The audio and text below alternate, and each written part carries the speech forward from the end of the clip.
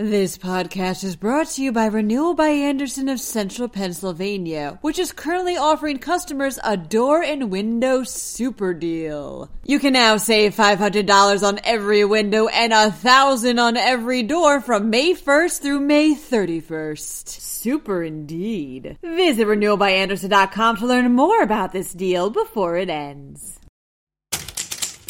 A new bill is passed that'll change voting in Pennsylvania forever. Meanwhile, in Pittsburgh, a judge strikes down local gun control laws. And fishing fans, I've got good news for you. The state is doubling the amount of trophy trout it'll stock in 2020. And to wrap it all up, I've got a cool story about how you can see a NASA rocket launch without leaving the state. I'm Julia Hatmaker, and you're listening to Today in PA.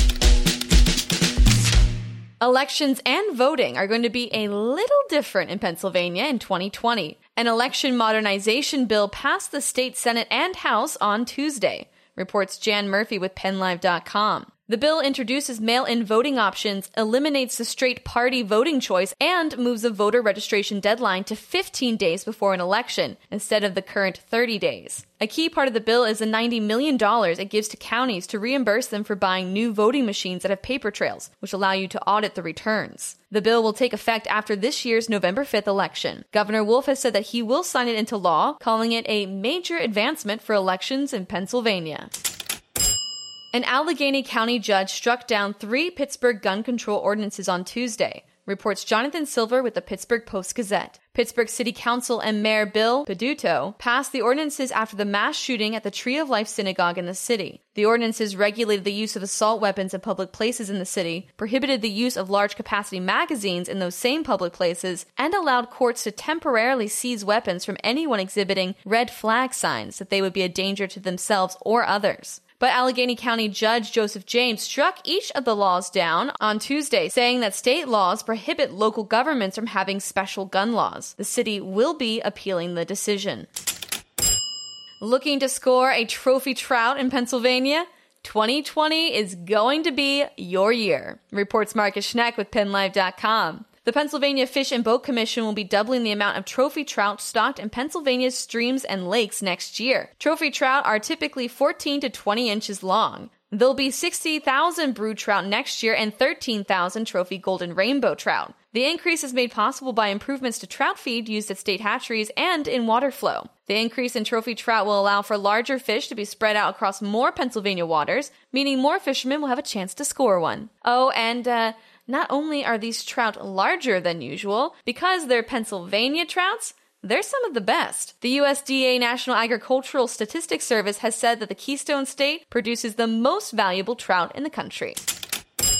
Pennsylvanians will be able to see a NASA rocket launch this weekend, reports Adam Herman with the Philly Voice. Northrop Grumman will be launching its Antares rocket on November 2nd from a Virginia NASA facility.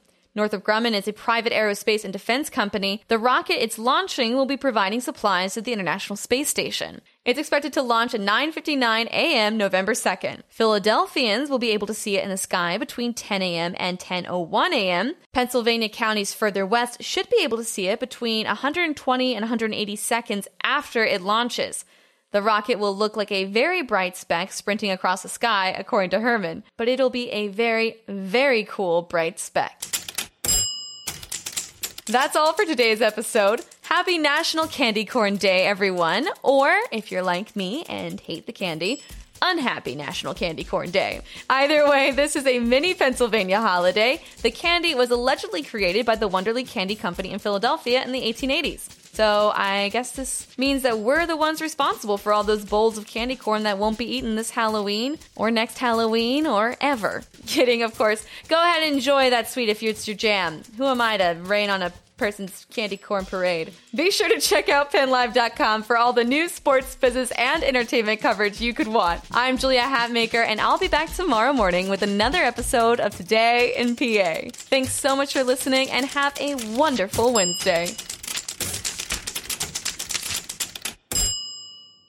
This podcast is brought to you by Renewal by Andersen of Central Pennsylvania, which is currently offering customers a door and window super deal. You can now save $500 on every window and $1,000 on every door from May 1st through May 31st. Super indeed. Visit renewalbyandersen.com to learn more about this deal before it ends.